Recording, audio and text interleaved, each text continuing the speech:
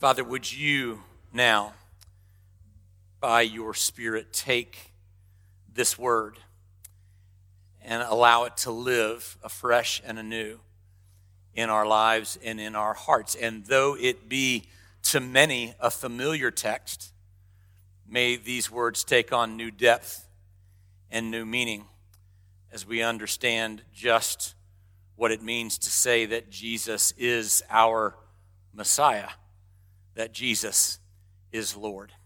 So would you overcome the sinful nature, Lord, of my heart today, so that you and you alone would be honored and glorified, for we ask it in the name of Christ our Lord. Amen.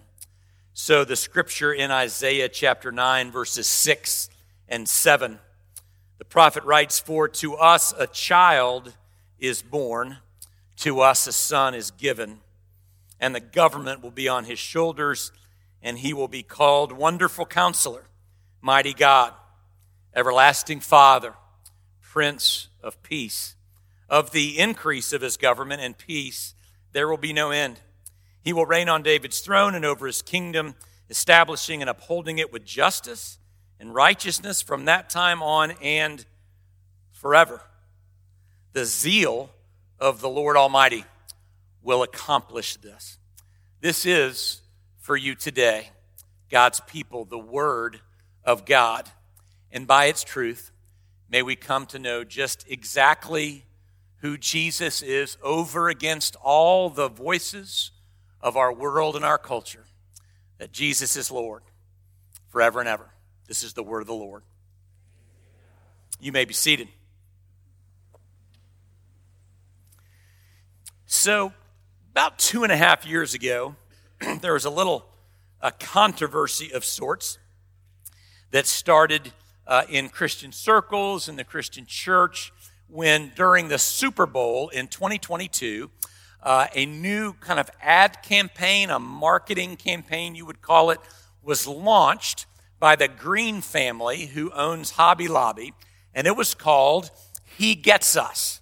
Maybe you've seen some of these videos, but in 2022, the Green family bought two 30-second spots that cost $20 million, and this campaign was launched. They did it again, 2 more spots at the 2023 Super Bowl. It's been viewed. Videos have been shown at various athletic events on TV, but now if you go to their website, there are probably 25 or 30 different videos, and the purpose of the campaign was to try and make Jesus a little more accessible, a little more understandable, a little more user-friendly, so to speak. And so there are a lot of these different videos, but just a few examples. There's one where Jesus is depicted as a caring man, and he goes out into the world and he sees the suffering and the hunger and the conflict and the poverty, and he says, "I'm going to have a big dinner party. I'm going to invite all these people to my house, and there's going to be a great feast. And as people gather around the table, they'll learn to appreciate and understand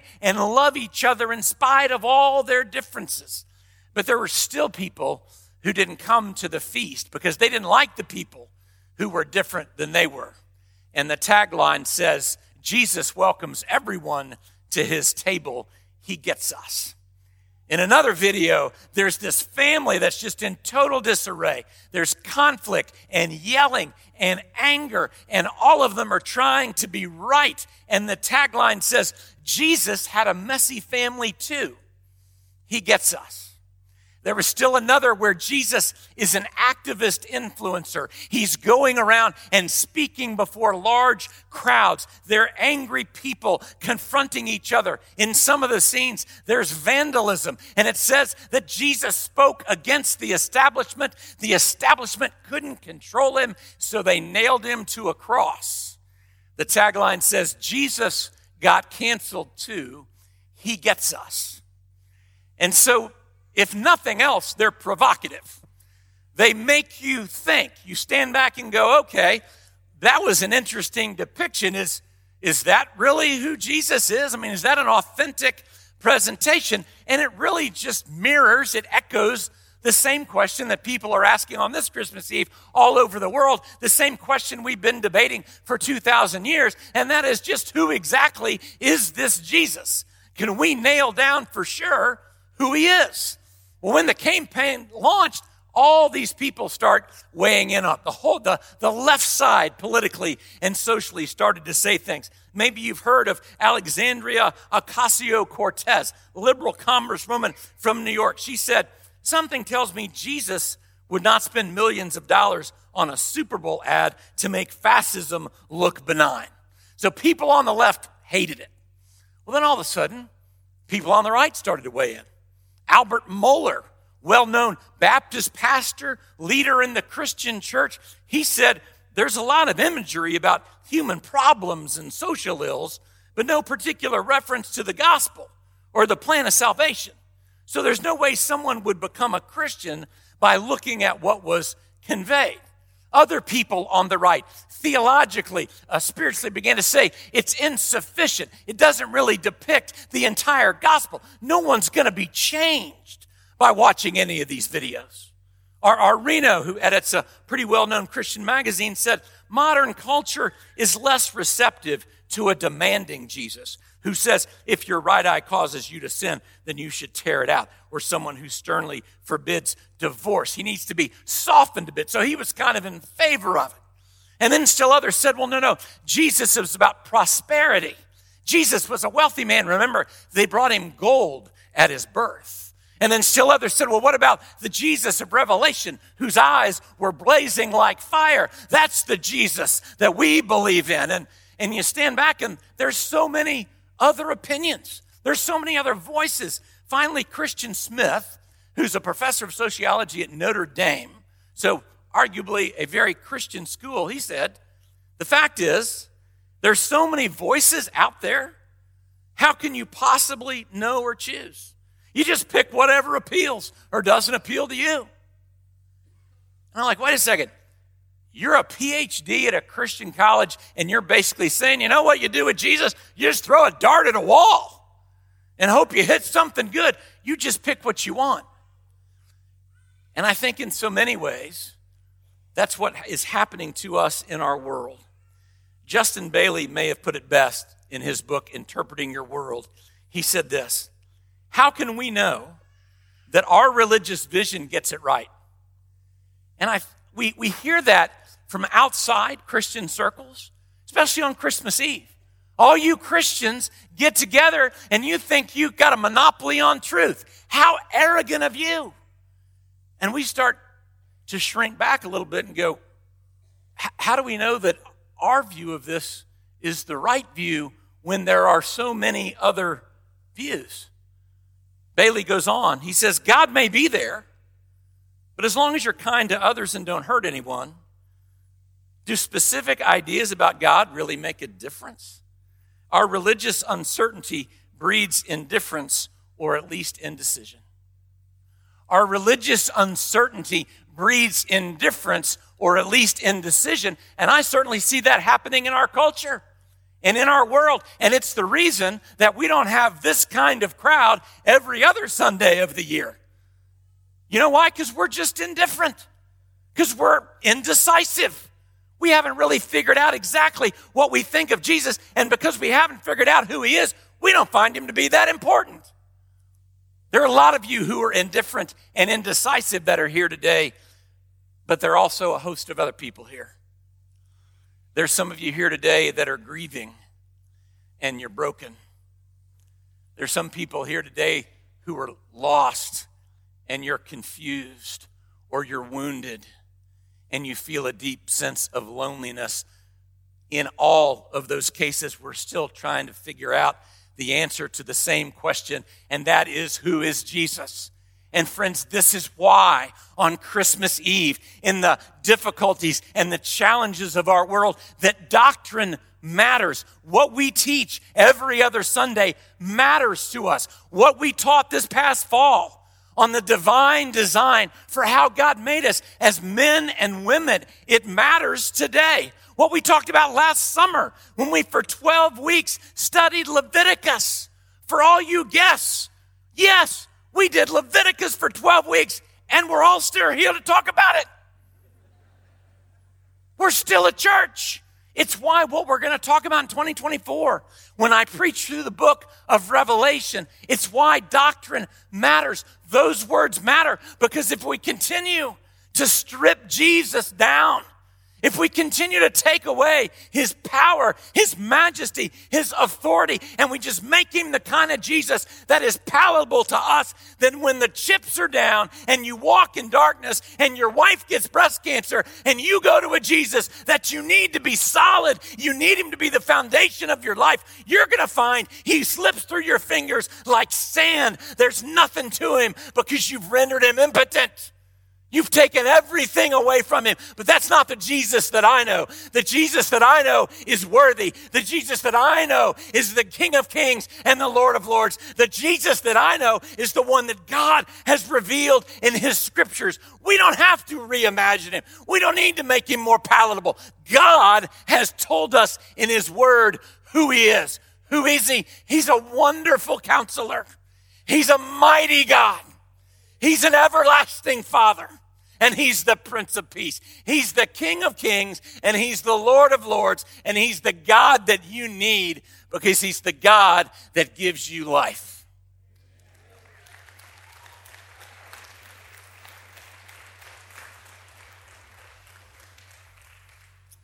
And I'm not wound up this morning at all. Wonderful counselor. The word wonderful in Hebrew right there means actually miraculous. So when God says, this is who Jesus is, we don't have to guess. We don't need to reimagine. He says Jesus is a miraculous, powerful counselor. What do counselors help us do? They help us find wisdom. They help us make choices. They help us find the right path.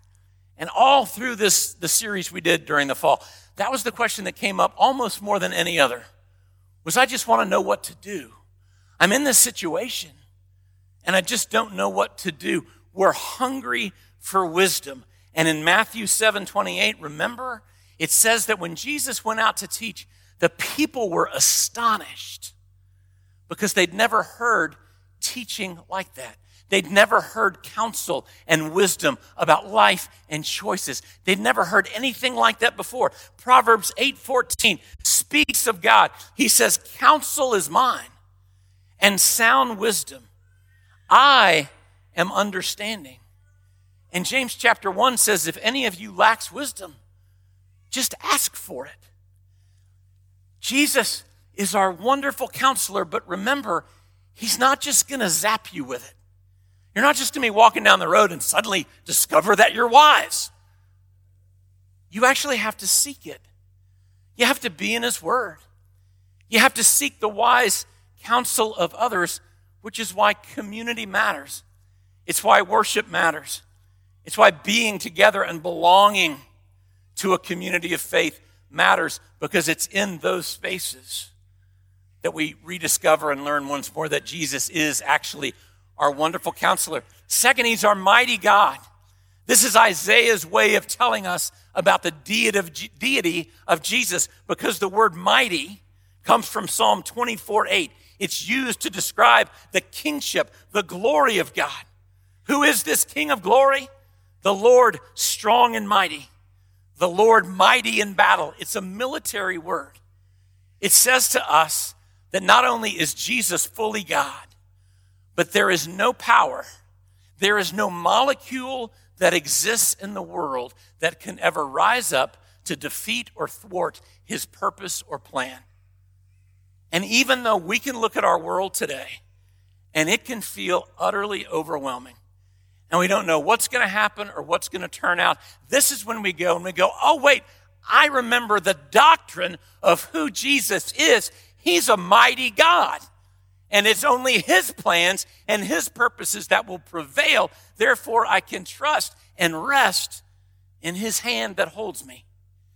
And in those moments, as Psalm 143 reminds us, when our spirits are faint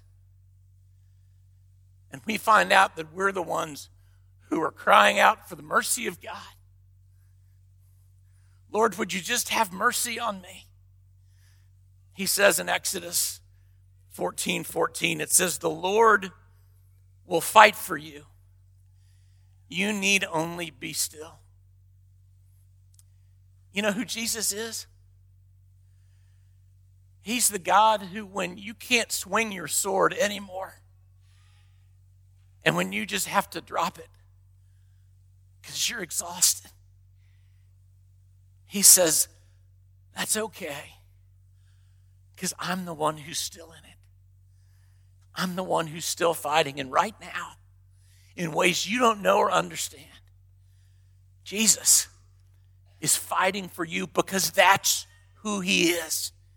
He's a mighty God. And then he's our everlasting Father.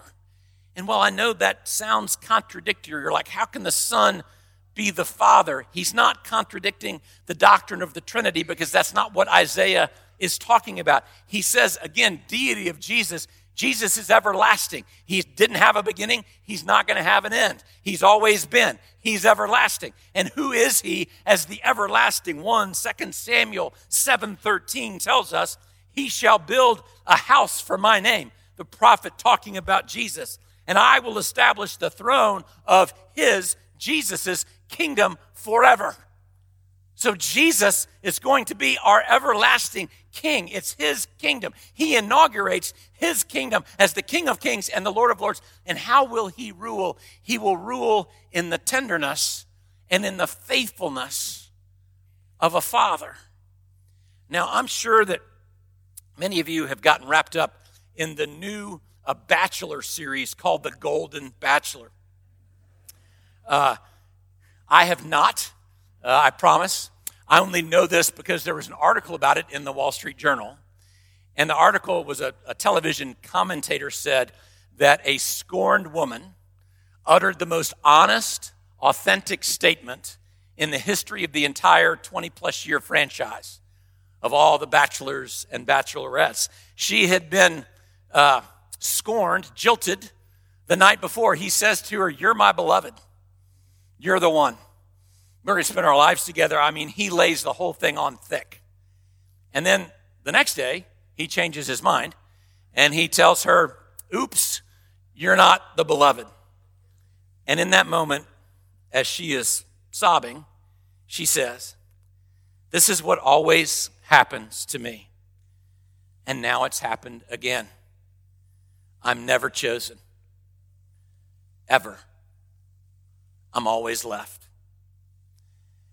And the reason those commentators said that was the most authentic thing they'd ever heard on the entire series, is because that is the fear that exists in all of us.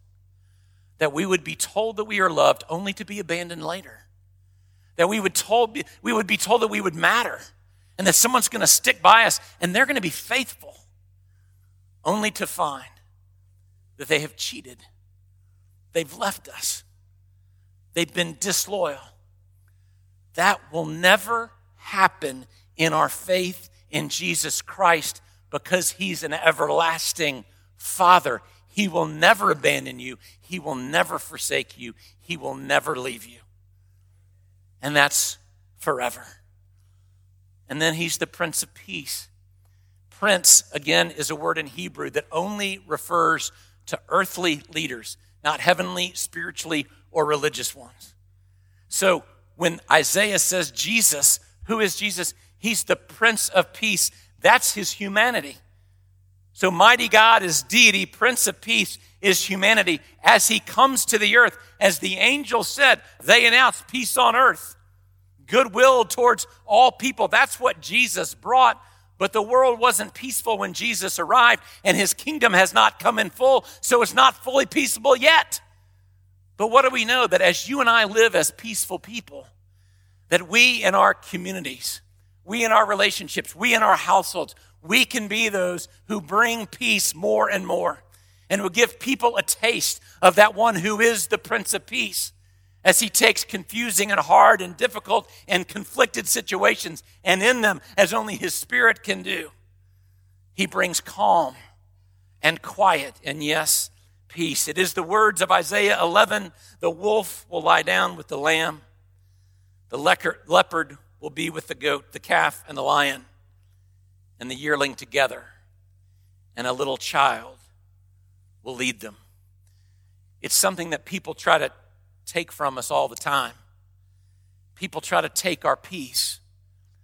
They try to scare us in innumerable ways. But when you realize in the providence of God that Jesus was incarnated for us, so that as now the King of Kings and the Lord of Lords holds us, we can know the peace of the Lord, because only He is our wonderful counselor, our mighty God, our everlasting Father. It's extraordinary what we say today, the truth that we declare. But I would tell you, you don't have to be indifferent or indecisive anymore, because who doesn't want a Jesus who has been defined in those ways? Who doesn't want a God who exists outside of us? God is not part of time and space, and yet He chooses to enter in. Tim Keller always liked to tell the story of an English crime novelist, a detective novelist named Dorothy Sayers. And she wrote a series of detective novels, and the detective at the center was a character named Lord Peter Wimsey. And he was kind of a sad, lonely, insecure person, but he had a knack for solving crimes. Well, about halfway through the series, she wrote about 13 of them. So in about book 6 or 7, a new character appears. And those scholars that studied her work said that as she wrote the series, that Dorothy Sayers fell in love with Lord Peter Wimsey. And so she wrote herself into the story. And midway through, there's a new woman who appears. Her name is Harriet Vane. And interestingly, just like Dorothy Sayers, Harriet Vane in the stories, she's the first woman to ever graduate from Oxford. Just like Dorothy Sayers, Harriet Vane is a writer of detective novels. They believe that she wrote herself into the story because she loved him and wanted to save him. And that's exactly what happens at the end of the series. Friends, out of love, on this Christmas, God, who is outside our story, but the author of it, He sees us flailing and floundering. So in order to save us, He writes Himself in. And He's a wonderful counselor. He's a mighty God who is relentlessly fighting for you. He's an everlasting Father who will never let you go. And He's the Prince of Peace who can quiet the most anxious heart by the wonders of His love. I pray today that in this coming year, that you will no longer be indecisive or indifferent, that you're not going to be someone who just throws a dart at a wall hoping you'll get it right. I pray that you will go and find in God's Word who God has already told us that His Son Jesus is. He's no less than the King of Kings and the Lord of Lords and your Savior. Let us pray. Father, it is indeed hard at times with so many voices trying to get us to pay attention to their view of life. It's just hard to hear. It's hard to know. How do we know that our religious version is the right one? Lord, I'm so grateful that we know because you chose to enter the story. You know, we know because by becoming like us, you revealed yourself to us in a way that we could understand. And so we need not be indifferent today to the wonder and the truth of Jesus, who is our wonderful counselor, our mighty God, the everlasting Father, and the Prince of Peace. May He be born in us afresh and anew this night. We pray in Jesus' name. Amen.